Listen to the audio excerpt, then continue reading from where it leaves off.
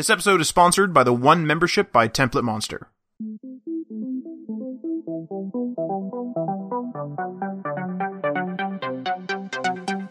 Hello, everybody, and welcome to the HTML All the Things podcast, episode number 66. What is JSON? I'm your host, Matt Lawrence, and I'm joined again by my co-host, Mike Curran. If you've been enjoying the podcast so far and you want to support us, there are a couple of ways you could do that. You can review us on the Apple Podcast or the podcast platform that you are listening to this on. You can also check us out on Patreon. We only have a couple of tiers right now, but that $3 tier will give you a shout out in the podcast, and we will share a link to your website in our show notes. And probably the most important one is just to tell your friends. Share this in any way possible. Let them know that we are here and we are ready to be listened to. And that's a dog barking in the background. Yes, and sorry about that. And also we have a Discord server. So our Discord server is well over 200 members now. So it's finally... Well, on this, we really need to change this script. I always almost say it, and I actually just did say it. It is... Apparently... Hang on a minute. I'm just going to read the script. Our Discord server has finally launched, and with it we hope to create a community full of web developers from all walks of the industry.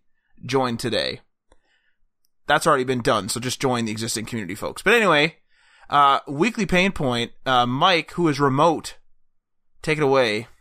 All right. So this is the first podcast that we're recording remotely, and it's pretty remote. So I'm in Russia right now. It's where I was born. I'm visiting grandparents, some other family, and stuff like that. So yeah, my weekly pain point is definitely jet lag and just travel in general. It's definitely a downer. It's long, slow. I mean, I guess unless you're in business class, you can't really do anything. I was hoping to get some work done on the plane, but that did not work because there was such like little amounts of space that I couldn't get my laptop out and be comfortable at any way. Like I couldn't even really be comfortable, period. So with the laptop, it would be even worse. So I just kind of like sat there and stared at a screen for like the entire flight, watched some random movies and stuff like that, which was kind of But yeah, I'm becoming acclimatized. I'm okay here. Work has been going pretty well, so everything's kind of moving forward. So that was my weekly pain point. What about you, man? So this week, it kind of went a little bit ham, as Mike knows. So the instant he left, a lot of stuff started happening. Just on all fronts. So my weekly pain point is interaction overload, and that includes some training stuff, research, doing some support stuff, etc. So kind of doing everything in all realms that I could possibly be doing it in this job. Everything kind of lit up the radar this week, so just kind of overload in that way. But this is actually a Mike-heavy episode, despite him being remote. He wrote up most of the show notes here. So Mike, take it away with segment number 1. All right, so this episode is going to be about JSON, and segment number 1 will talk about what is JSON. So JSON stands for JavaScript Object Notation. It's a data storage standard that is considered to be a lightweight, and it's used for storing and sending data. Actually, most REST APIs that everyone's probably used or will use in the future will be sending a JSON response. I think before there was pretty common XML responses, but right now I think JSON is the dominant way to like send and receive data with an API. One great thing about JSON that's kind of better than XML, I would say, is that it's easy to understand. It's human readable, like in quotes, while also being very easy to parse, so computer readable.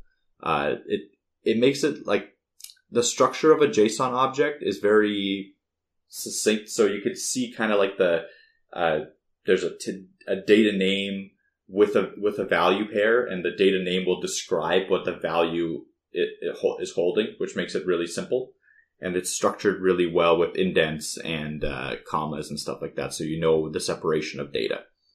Another thing is that it can be used to create, store, and send more complex data structures like arrays and stuff like that. So within arrays, you can kind of store objects. So you can have an array of objects that you can send over. There are a couple of limitations depending on what you're doing with the JSON. I know there was one limitation for storing.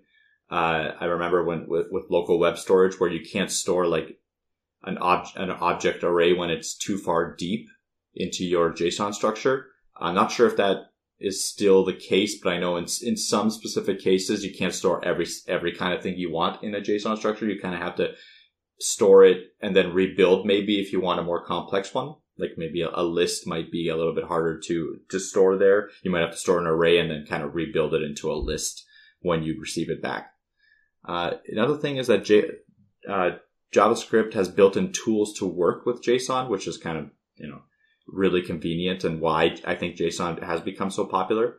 One of the things is JSON.parse, which will take any string and create a JSON object out of it. Now, it will return an error if the string doesn't contain the proper formatting, because you need a proper formatted string object. So where this comes in handy would be, again, either receiving something as a string from an API and it having a JSON object stored in as a string. So that happens sometimes.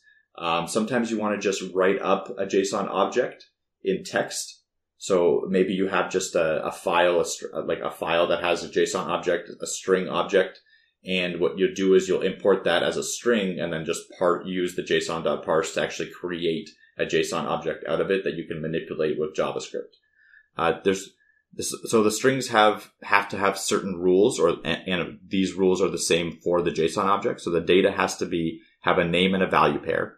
Data has to be separated by commas.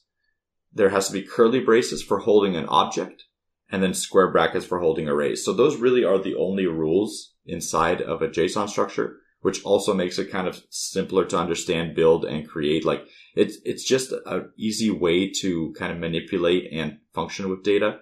So it shouldn't.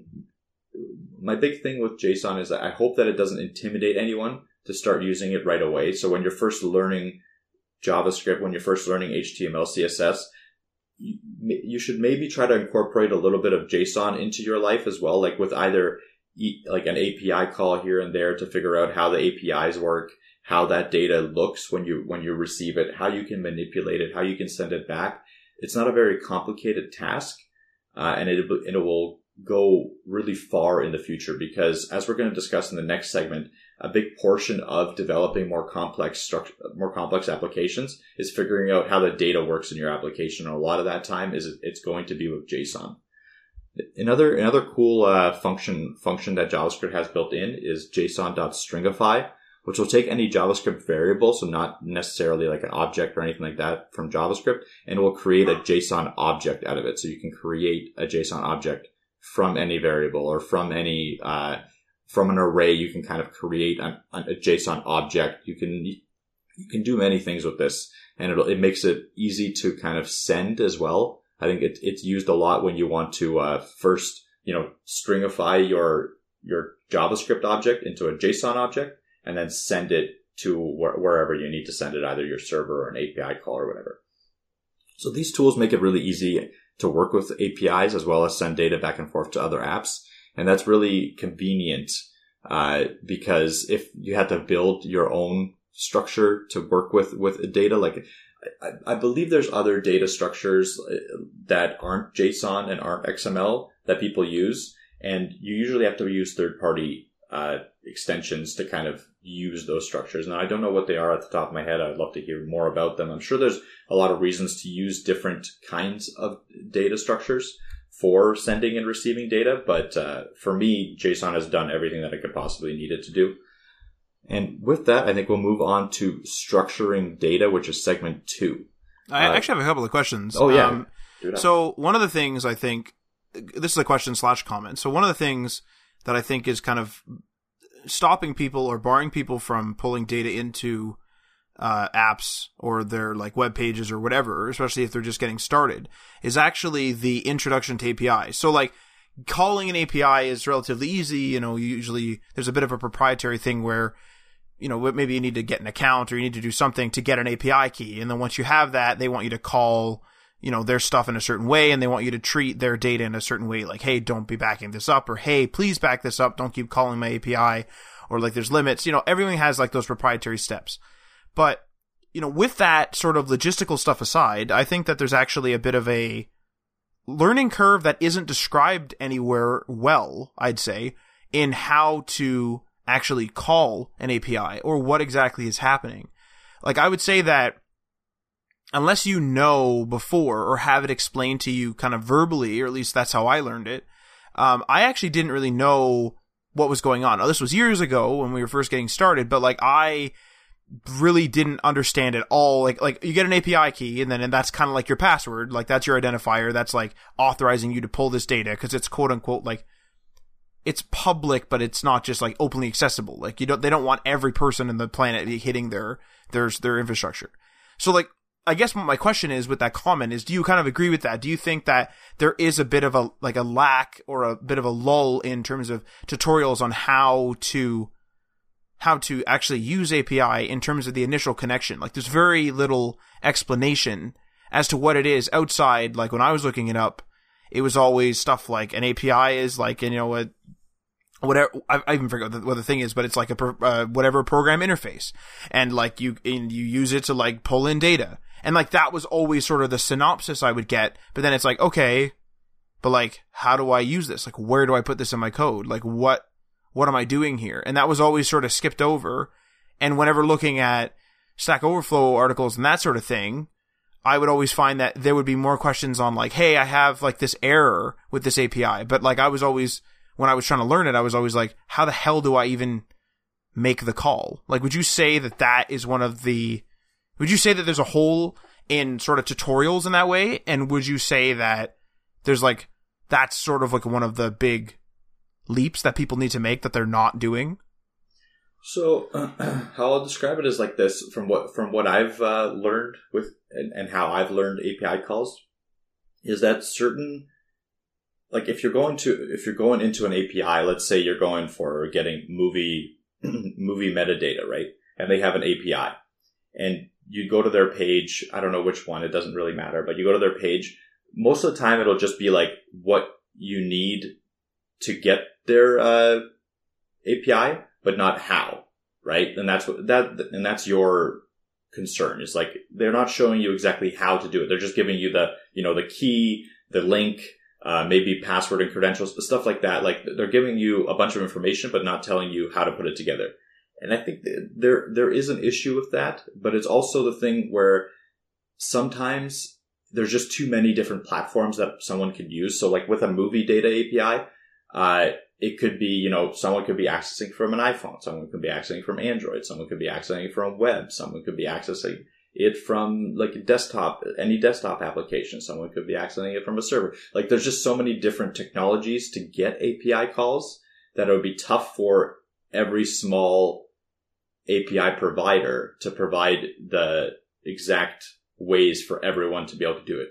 Now, having said that, there are some that will legitimately give you the full request details. So like a lot of the time what it'll do is like they'll give you the information and then they'll be like, here's an example of how to call it.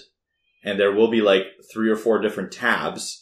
And one will be like a curl request. One will be like a fetch. One will be a PHP request. One will be like, there'll be like 4 or 5 different ways that they'll show you how to get their information and then what it looks like and how to parse it and stuff like that. There are some larger APIs that definitely do that. And that makes it easier to learn.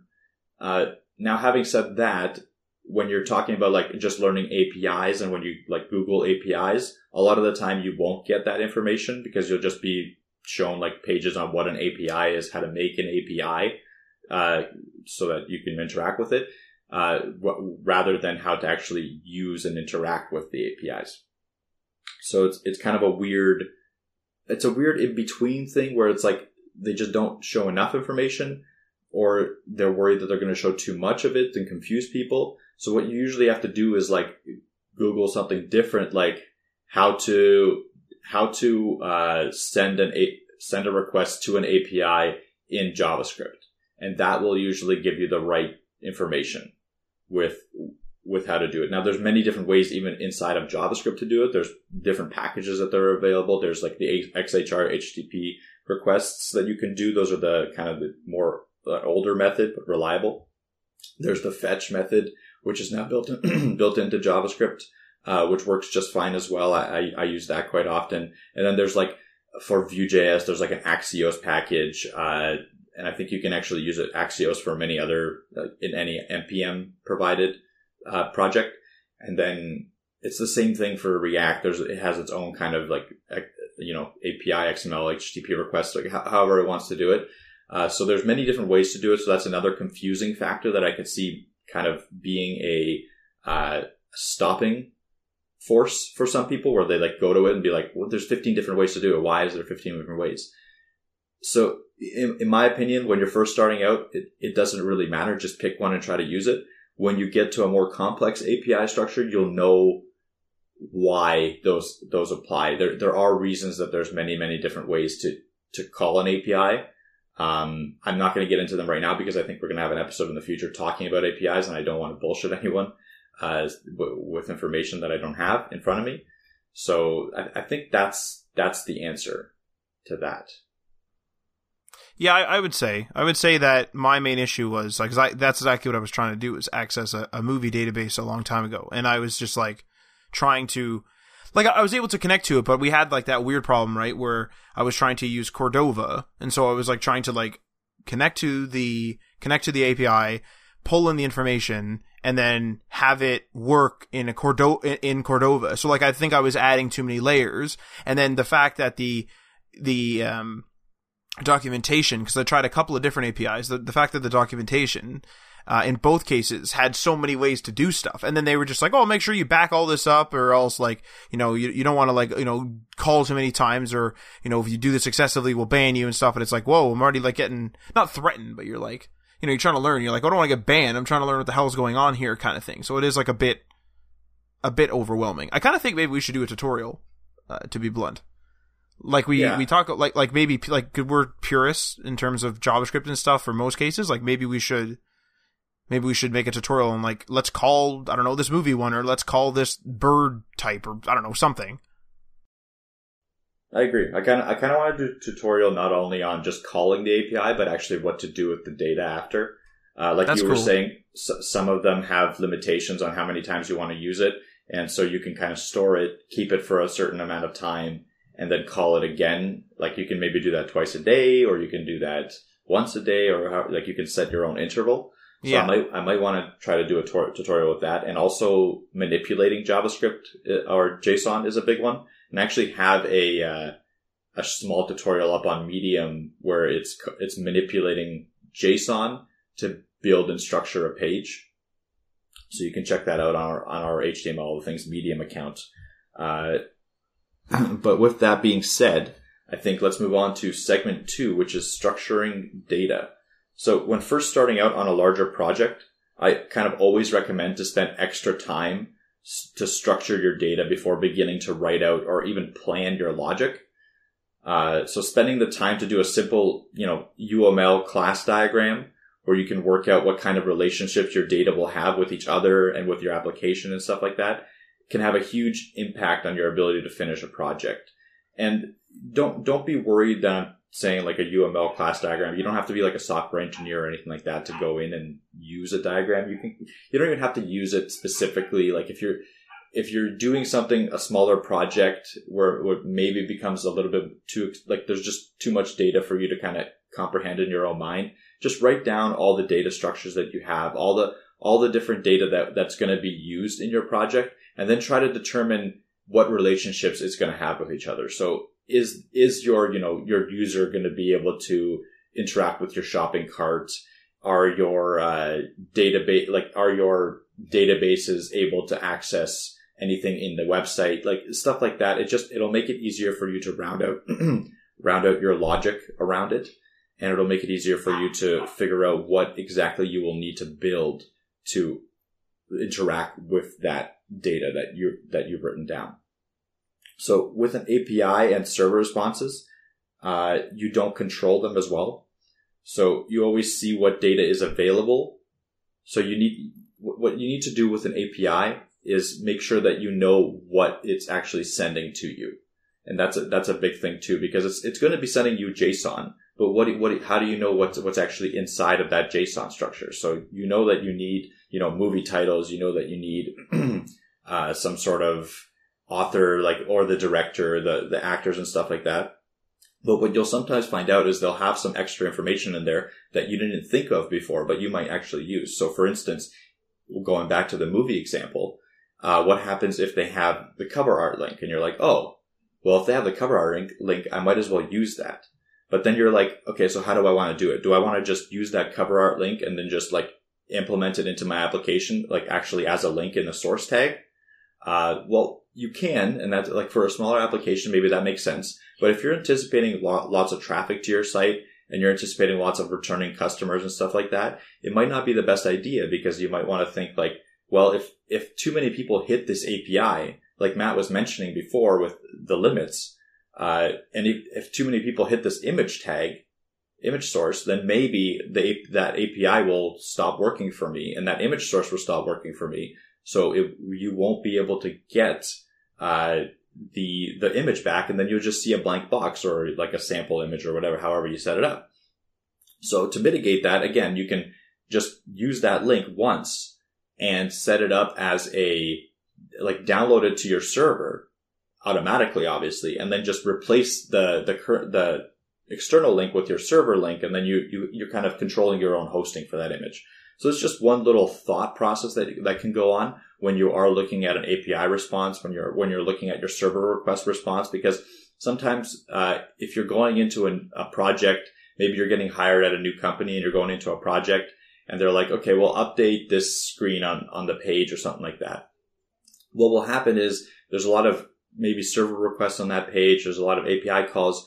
It's important to familiarize yourself with what information you're actually dealing with, because it can make your life a lot easier in the future. Like if you're going into a page and it has a bunch of information about a specific company, and they're asking you to add some more information about that company.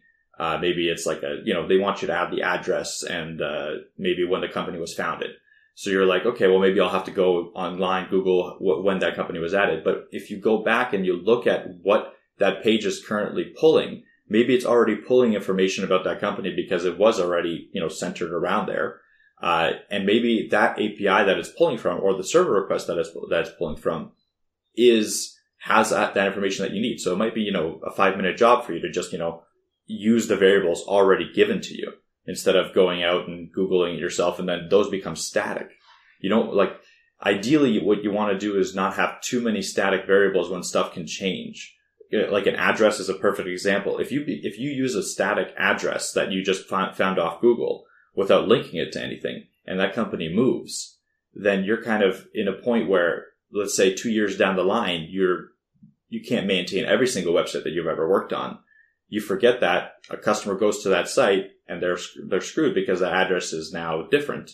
So they go to a different site. People are angry, where this could have easily been prevented if you were using the API call that was maybe already available to you. So stuff like that is worth consideration when you're thinking about APIs and structuring data. And this isn't really going to be a tutorial on how to structure data, because it's a very visual thing.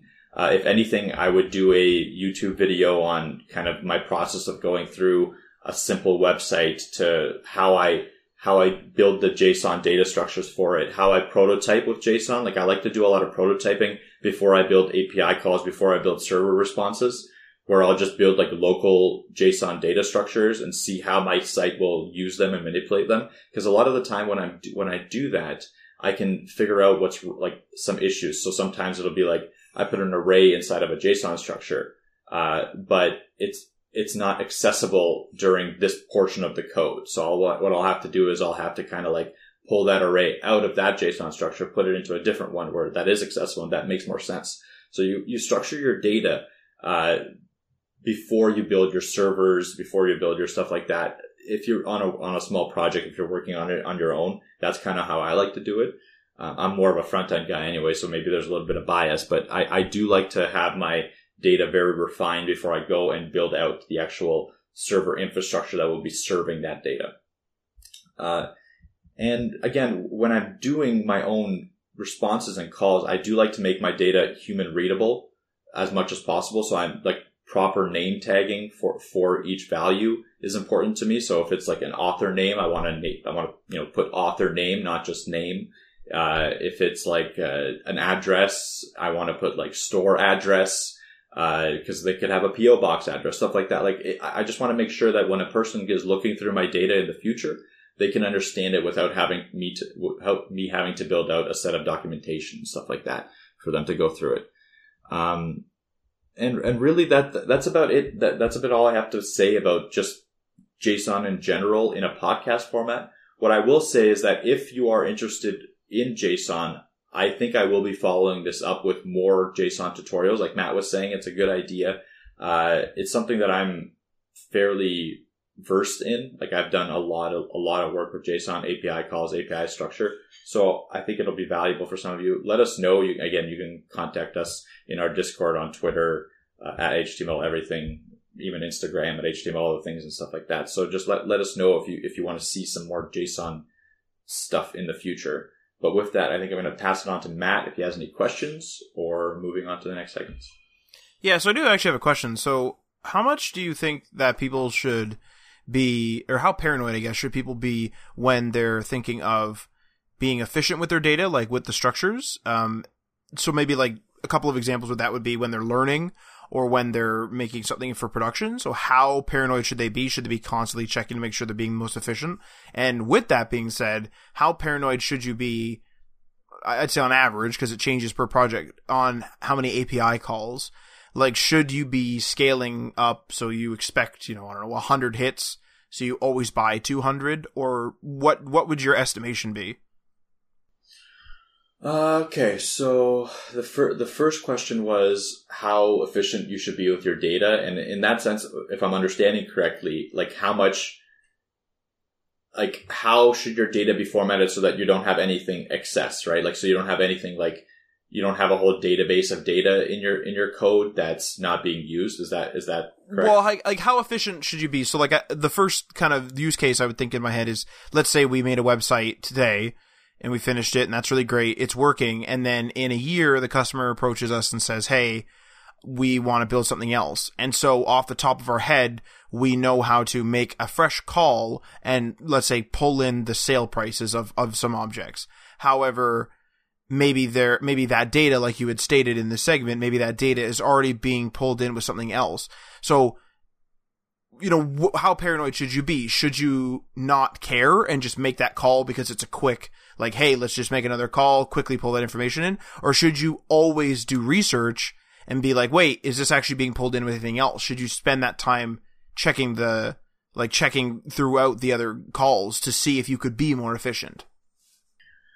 I'd say, I think yes. I think making redundant calls isn't the greatest idea anyway, because again, it not only are you doing more network traffic, you have more points of failure for that network traffic to come back. You have more chances of that API call that you're making, to overextend and like having to pay more for the API access or however you have it worked out. In my opinion, I think you should, because usually if you're just like, if it's a smaller website, you're probably not making that many API calls. So going through the 5 or 6 that you're making isn't going to be that huge of a deal, and seeing what the data is in there, like in the future, rather than just, doing it quickly and making the same API call twice, just to get like 1 or 2 pieces of data. That's my opinion.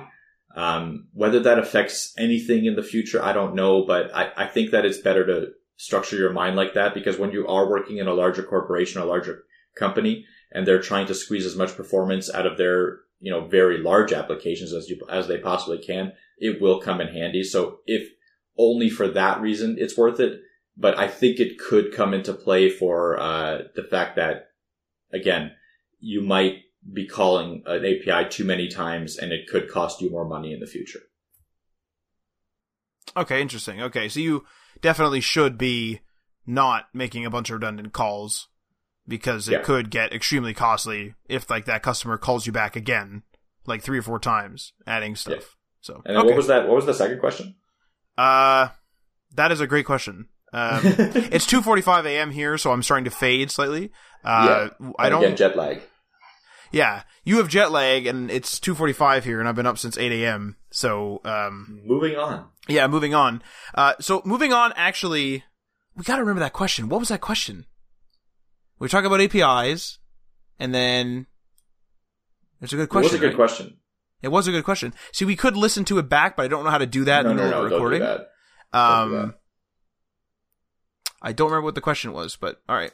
Anyway, okay, we're moving on, very excitingly, to our very first sponsor spot, and I can already hear you folks hitting your stop button. This podcast sucks now. Blah, blah, blah, as a sponsor. Well, that's nice. But anyway, Our sponsor is the One Membership by Template Monster, and that One Membership is your ultimate web development kit. It includes WordPress and CMS themes, e-commerce themes, powerful plugins, presentation templates, diverse graphics, unlimited installations, 24/7 technical support, and 1 year of free hosting. If you want to check that out, you can go to our link, tinyurl.com/HTML all the things, and you can get a 10% off, or you can get 10% off if you use the promo code HTML all the things 10. And now on to our web news segment, in between growing pains. So, I was looking right at web news and I lost my place. Yeah, I'm starting to fade. Okay. Starting to fade real bad. Okay, here we go. We all know that as a company grows, there are a variety of growing pains that plague it at certain stages. This includes things like making enough money to hit certain tax thresholds, needing more than just loose paper for bookkeeping, and expanding one's arsenal of equipment. And most recently, we've run into a couple of growing pains that put us right in between two tiers of software. So, for example, we have a lot of customer interactions, so many, in fact, that tracking them would be really great, but we wouldn't use traditional CRMs to the fullest, and their price tag is rather pricey depending on which one you go with. We also have a contractor that works with us consistently, but all programs that we need for organization would only be used for a few minutes a day at our current scale, and that's really at most. Like, sometimes you don't even really need to check your to-dos and stuff. And yet, the majority of software actually requires a full subscription per user per month or per year, depending on your commitment. And then we also have customer requests coming in that require a full set of skills. So a full set of research, then some design, then development, then deployment, and actually completed on timelines that push the boundaries of our current team's size. Yet these requests aren't frequent enough to get additional help or to maybe use some sort of freelancer network. Not quite yet. So I have a couple questions here. How does one cope with being quote unquote in between these growing pains? And when should you just purchase the new software? So speaking about like the CRMs and that type of thing. And another thing, kind of a sub question, would purchasing something that isn't going to be used a lot actually help force you to drum up more business because you want to get your money's worth out of that purchase? These are good questions, and this is more of a discussion, I guess, because I definitely don't have the answers to these because we're both in the same boat here, right? But in my opinion, were you Minecrafting over there? I hear the bang, bang. What's going on over there? Just Minecrafting my way out of this desk. So, how does one cope with in between growing pains? That is a great question. I think what you have to do is you kind of have to think bigger rather than smaller. I think that's the way to do it, because one thing that it'll do is it'll prepare you for where you're heading, right? And number two is that it will kind of motivate you to head there quicker, if that makes sense.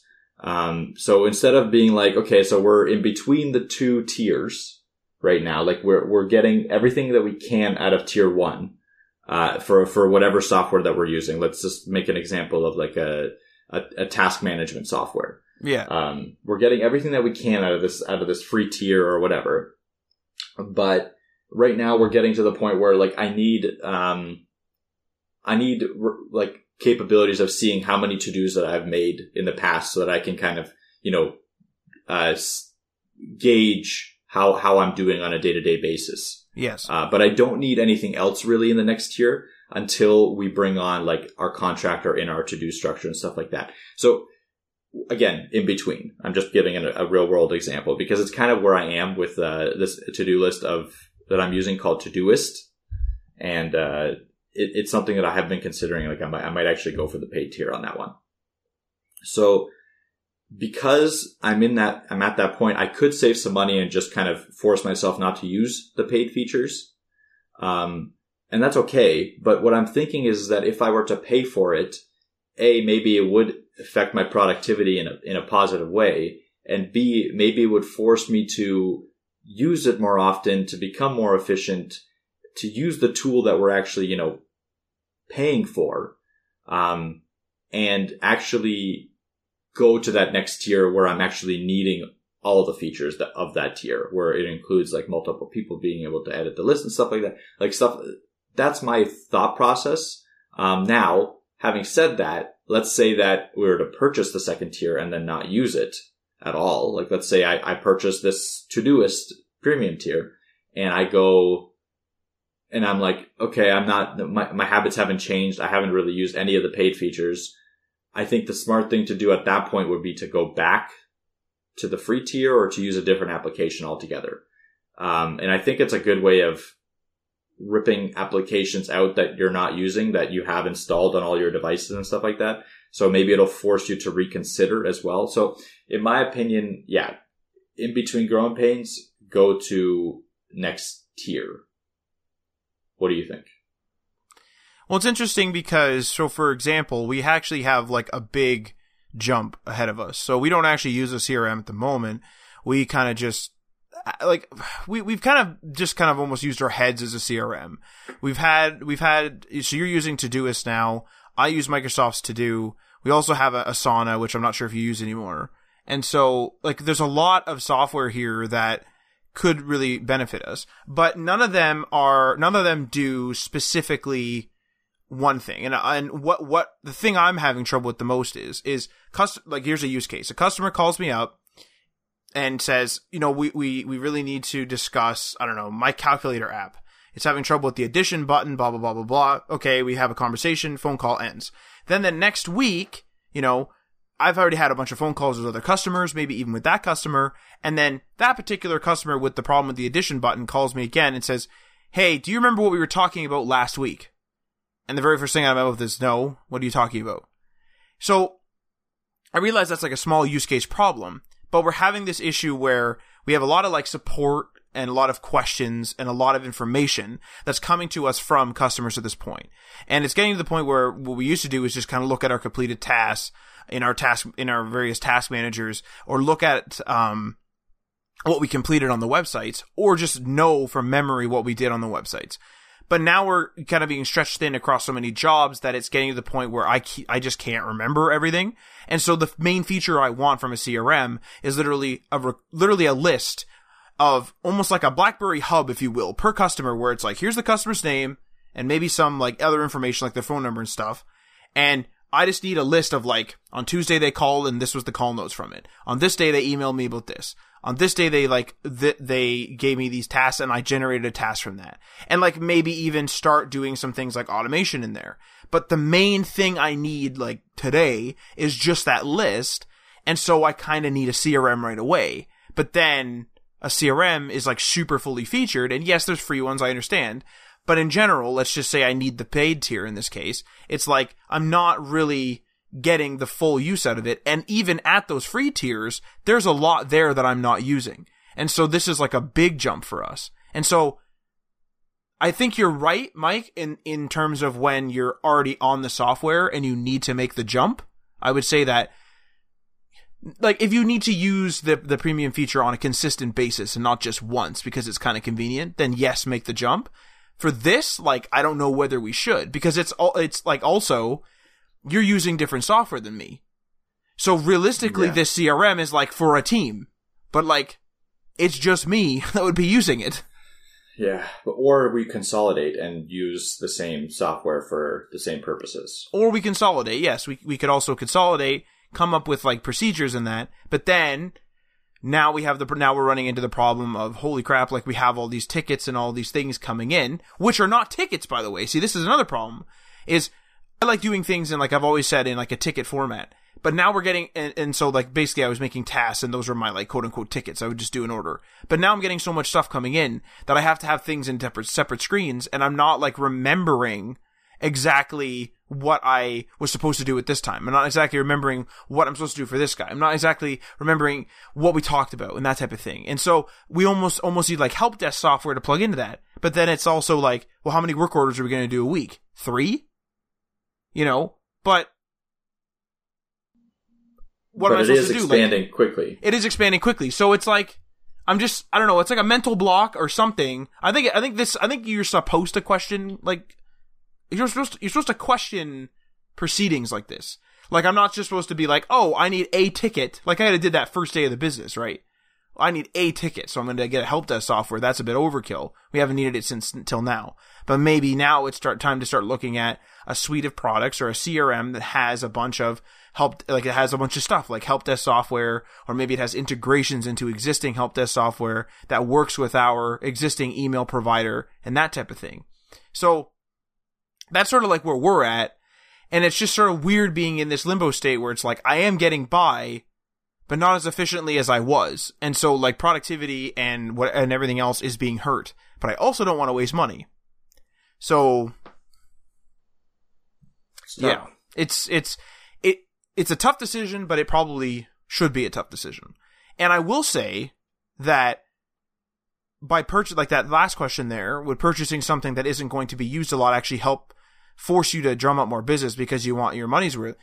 In terms of the CRM, I don't know if it would help me drum up more business necessarily right away, but the very first thing I thought of, and I actually just mentioned it, is I could have things like, instead of me typing in, oh, I made a call, I could have an automated thing that says, like, oh, you had a call, this was the duration, this is the time, and then have a notification automatically come up that says, like, please fill out the call notes once the call is concluded.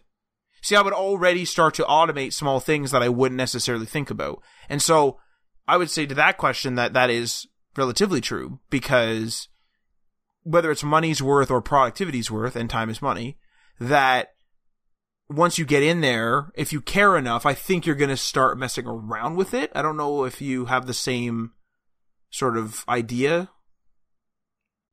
I think I have the same thought process as you.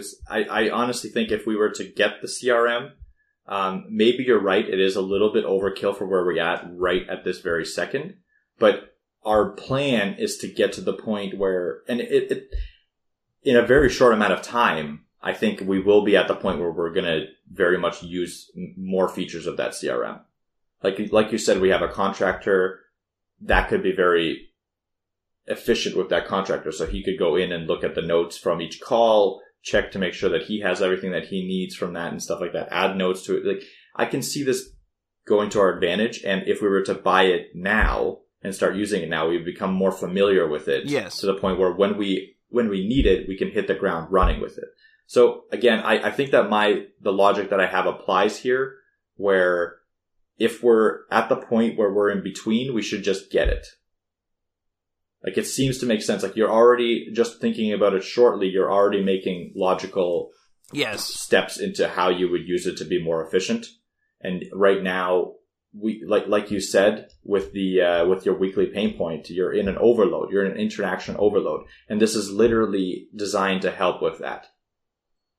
So I don't know. If it was me it is us making the call together. I would say we should at least attempt to start using it. And we should, in a sense where we should pay for it and use it. And if we really can't get the benefit from it, then we can have a separate discussion on that. Yeah. About why, and then maybe not use it and stuff like that. But I think, because we can always dump it. We can always get rid of it. Exactly. We can always get rid of it. But also in a sense, we shouldn't just dump it because we're not using it because we're just lazy. Yes. We should dump it if it's not meeting our requirements for how it's being used. So I think if we get it, let's really use it. Yes. I'll use it as well for my interactions and stuff like that. And let's make sure that we're both on the same page about it, kind of thing. So I'm in. My conclusion is we should get it. Okay. Yeah. I would agree. And I just thought of two use cases as you were talking there of stuff that we could additionally use it for. And so this is good news, I think. One of the things that I always have trouble with is when I'm having a call or just a meeting with somebody, I never know where to put my meeting notes. Now that sounds really stupid, we'll put it in a notebook. Well, thanks, bud.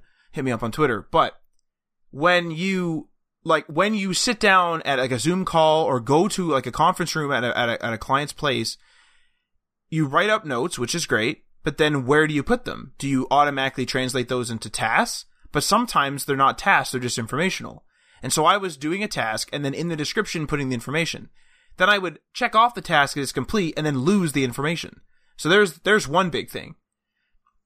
Another big thing would be that I think we would really benefit from being able to store what exactly we did. So a prime example would be, I recently pushed a bit of a weird fix to a couple of WordPress sites that allow a couple of incompatibilities to be kind of overlooked and the user doesn't get affected by it.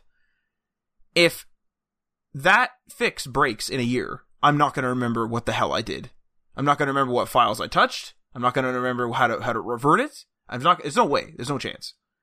And so how else would I write that down? But in a help desk software, I would, as long as I write my ticket out right and have a descriptive whatever and like actually write down what I did and what files I changed and what I changed in them, maybe even uploading those files to the help desk software, I can easily go back, and if the customer calls and says, hey, that fix you did for me last year, because that's a phrase they would use, right? Any customer, hey, that fix you did for me last year doesn't work, or something's wrong with it, can you go look?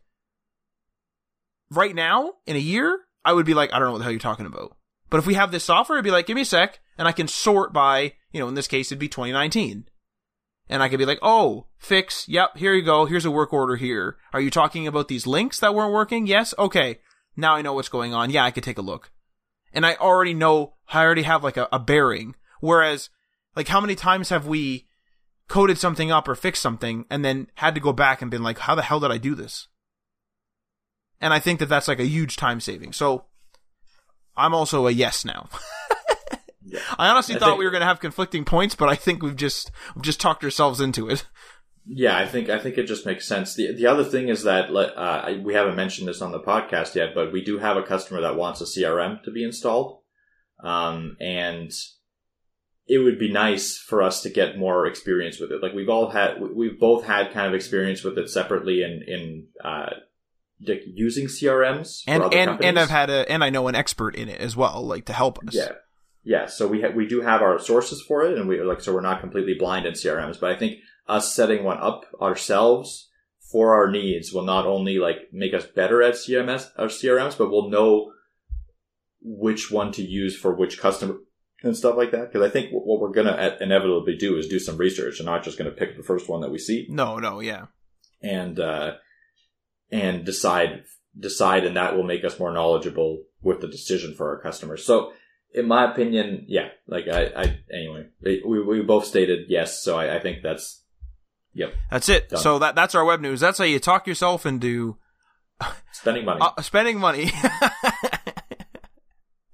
Well, anyway, I think we can run the old conclusion, mostly because I'm going to fall asleep. Yeah. Let's do it. So, thank you for listening, and make sure you don't miss an episode by subscribing on the platform of your choice. You can follow us on the socials via @HTMLAllTheThings. That's on Facebook and Instagram. You can also follow us on Twitter, which is @HTMLEverything. We're on Medium, and we're on GitHub. And remember, we're also on Patreon. That's patreon.com/HTMLAllTheThings. Check out the tiers and give that a go. And many thanks to our $3 tier patrons. Sean from RabbitWorks JavaScript. You can find him at youtube.com/RabbitWorksJavaScript. Garrick from Local Path Computing and Web Design. You can find him at localpathcomputing.com. Craig, a.k.a. Cosworth. Ryan Gatchell from Blue Black Digital. You can find him at blueblackdigital.com. Chris from Self-Made Web Designer. You can find him at selfmadewebdesigner.com. And Tim from The Web Hacker. You can find him at thewebhacker.com. Feel free to leave a comment or a review on the platform that you're listening to this on. And we are signing off.